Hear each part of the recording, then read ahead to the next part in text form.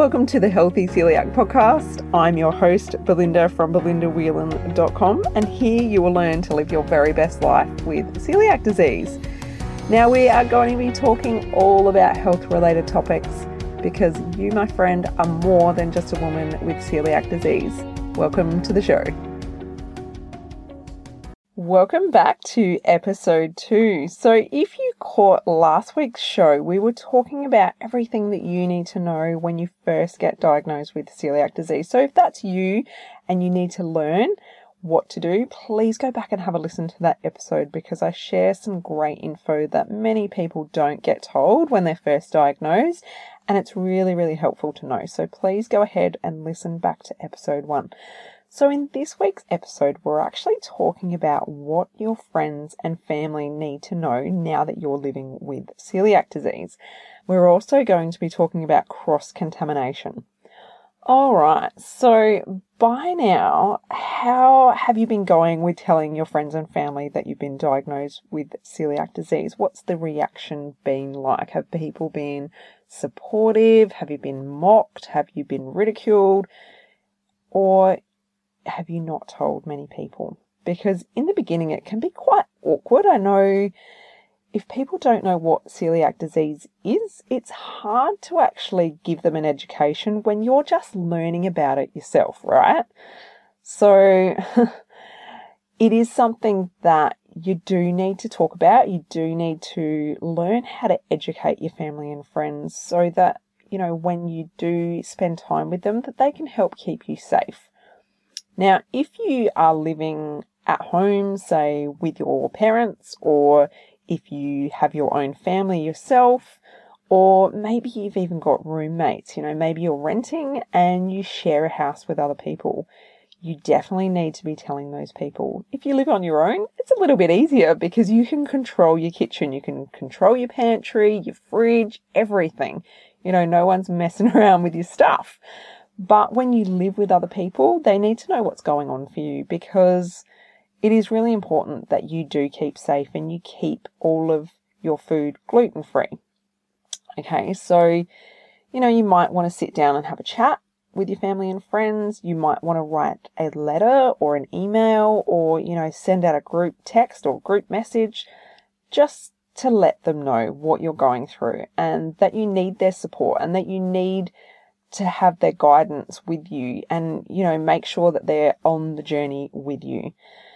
I hear so many horror stories about, you know, families and friends and even workmates that intentionally gluten their friend or their relative that's been diagnosed with celiac disease. And I just think that's one of the most cruel things. It's heartbreaking. So I pray that never happens to you. I just think that is, you know, it's almost a form of torture. Like it's not okay. So I do actually talk about this in Ultimate Celiac System, my online course about how to deal with this because it's not a rare occurrence. It actually happens to many, many people and it is abuse. It's not okay. So yeah, if that is you, that's something that I delve into quite deeply in my course. So I'll pop a link below for you there. But I really hope that's not something that you deal with.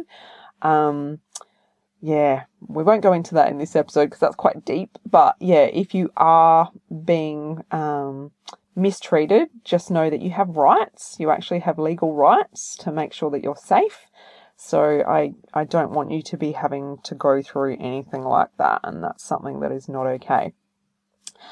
But otherwise, you need support from your family and friends. And I think the best way to get that is by explaining things because, you know, if you don't tell people what you're going through or give them some information, it is hard for them to understand. You know, a lot of people have jumped on the gluten-free, you know, weight loss, fashion, eating out bandwagon. And in a way, I feel like it's kind of made a bit of a mockery of us that have to eat gluten-free. You know, we have to eat gluten-free for our health, whereas they're just choosing to eat gluten-free and, you know, they don't take it as seriously. So when we as people with celiac disease have to eat gluten-free, you know, people might think it's a bit of a fad or, you know, we're just kind of making making a bit of an attention thing when we're not. We would much rather be able to eat what everyone else is eating and not have to worry about it. So it's definitely about education. So,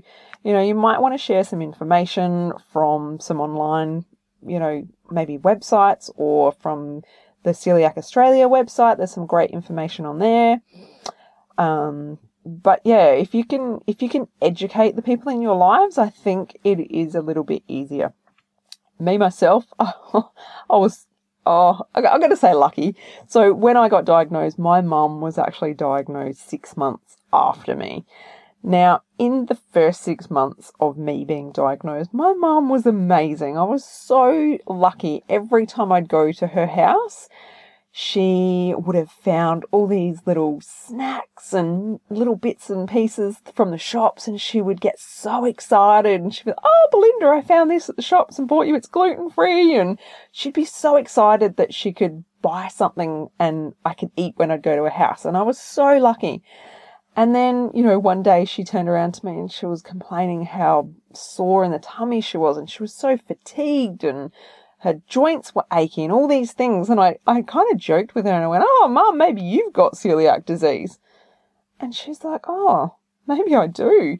And she got tested and lo and behold, yep, she had celiac disease as well. So we've been able to support each other. So I feel like I'm very lucky in that way.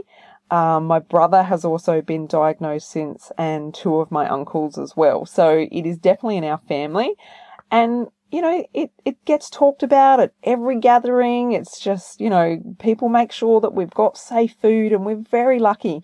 But I do wonder what it would be like if I was the only person in our entire family that had celiac disease. So, you might be that person that is the only person that somebody knows with celiac disease, and no one knows how to deal with you or how to feed you. So you need to learn how to keep yourself safe, and you need to teach those people around you. Now, I want to talk to you about cross-contamination, because I do think this is something that we don't get taught enough.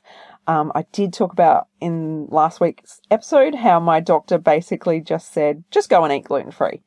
There was nothing about, that a crumb can damage your small intestines if you accidentally get a crumb off your kitchen bench or whatever. There was nothing about that. I had to work it out for myself. And looking back, it would have been a lot quicker process to feeling better had I been given the right information and the right education. Even the dietitian that I went and saw and spent hundreds of dollars on 2 appointments did not even teach me about cross-contamination. He basically gave me a booklet with some food in it that was like packaged. It was just information on packaged gluten-free food. There was nothing at all about, which healthy grains to eat and, which options I had that weren't packaged. And I would have thought a dietitian would teach that, but unfortunately, no. So yeah, those, couple of $100 would have been better spent on many other things. So yeah. Anyway, not bitter about that, am I? But yeah, so cross-contamination, let's talk about that. Right, getting off track. So cross-contamination is basically where, let's just say your kids make a jam sandwich, okay? So they have normal bread and they get the butter and the jam out of the fridge and they go and make their sandwich. They put their knife in the butter, put it on their bread, then they put the knife in the jam and put that on their bread. Chuck it back in the fridge, go and eat their sandwich, and then you come and make a sandwich and you use the same butter and the same jam, but you put it on your gluten-free bread. You are going to get cross-contamination. So, even little things like that, you might not even think about that, but that is as simple as it is.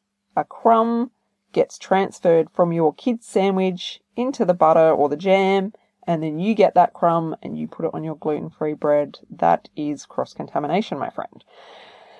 Same with chopping boards, toasters, all of these different ways that crumbs or, flour, anything that contains gluten could be transferred to your food. So you need to be very, very careful that you have your own separate food. So we started to talk last week about going through your pantry and making sure what you have is safe.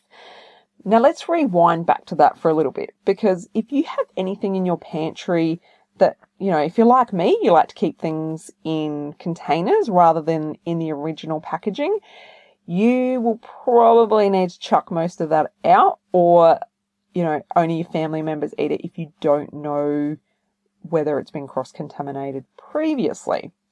Okay, so I personally chucked out all normal flours. I just didn't want to risk having that in my house because it's just too risky being airborne. But if you have, just say some packaged, let me think, what would be a good example? Obviously pasta, that would be something I'd just say chuck it out. Many people with celiac disease cook normal pasta for their family and have gluten-free pasta for themselves. Honestly, the gluten-free pasta that is that good these days, and when you cook it right, no one even knows the difference. So I just think it's just easier that everyone just eats the same gluten-free pasta. Then if there's leftovers, you don't have to stress that you're going to accidentally eat the normal pasta. So yeah, things like that. I personally just think it's easier just to get rid of it, give it to other family members or friends that will eat it. But yeah, you need to go through your food and make sure that all of your food is safe.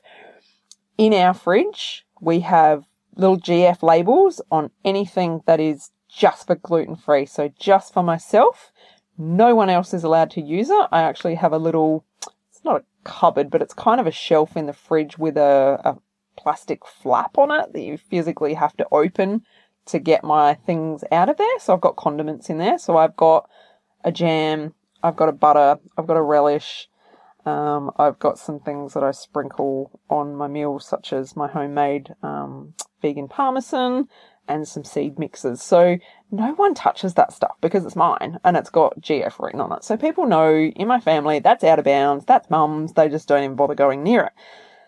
So that is brilliant. So yeah, you do need to have your separate condiments. Here in Australia, I'm a big fan of the good old Aussie Vegemite. So for years, I couldn't have Vegemite and I was devastated, absolutely devastated, because Vegemite is not gluten-free. But then a few years back, they brought out a gluten-free version of, did I say virgin? I think I did. Version. They brought out a gluten-free version of the Vegemite. So it's labelled gluten-free. It's not overly obvious because the packaging pretty much looks like Vegemite. So I still stick my big gluten-free sticker. It's just a big black bold sticker with GF written on it. I stick that on the top of it so that if my family accidentally grabbed that one out of the pantry, they'd see that and go, oh, whoops, that's mum's, and put it back. So I am lucky in that way that, my teenage daughter can read.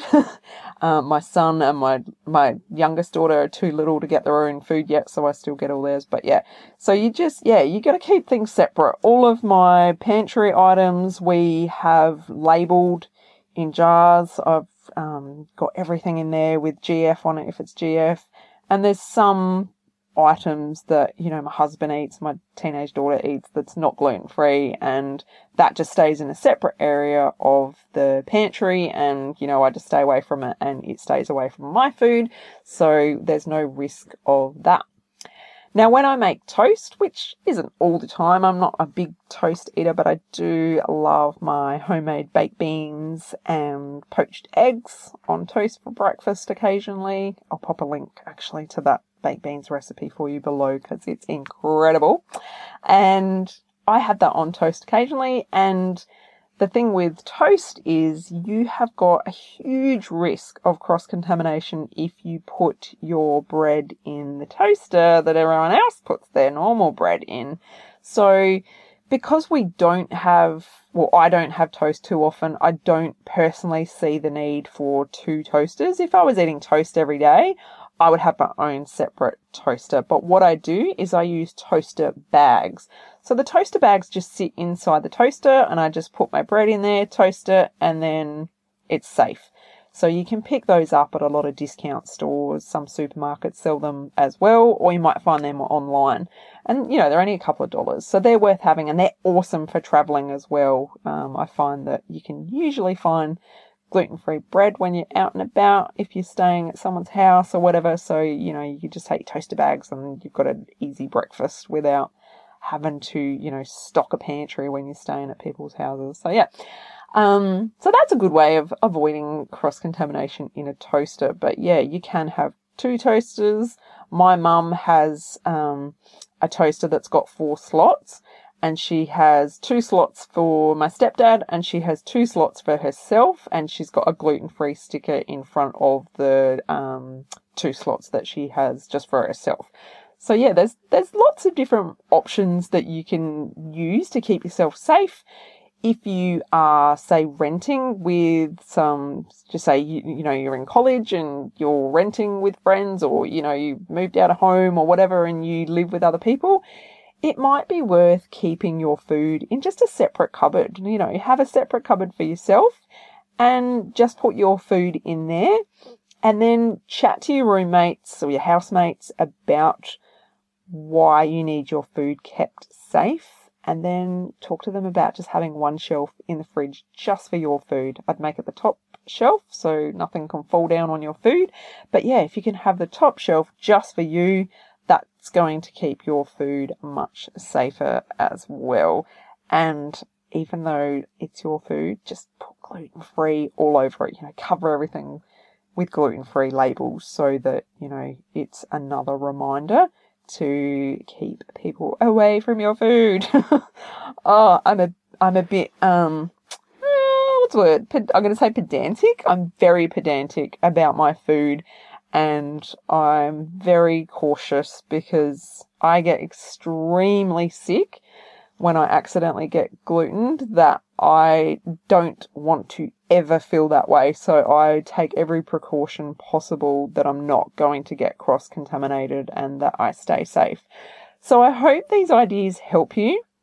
Make sure you check out the links that I've posted for you below. And if you have any questions, please send me a DM on Instagram, because you'll help me come up with some awesome ideas to share with you on the Healthy Celiac podcast, and I can support you further that way as well. So thank you so much for tuning in, and I look forward to sharing more with you next week. Take care. Bye. If you enjoyed this episode, head to belindawhelan.com to get yourself a free copy of my exclusive ebook, 11 Mistakes People Make Going Gluten-Free Living with Celiac Disease.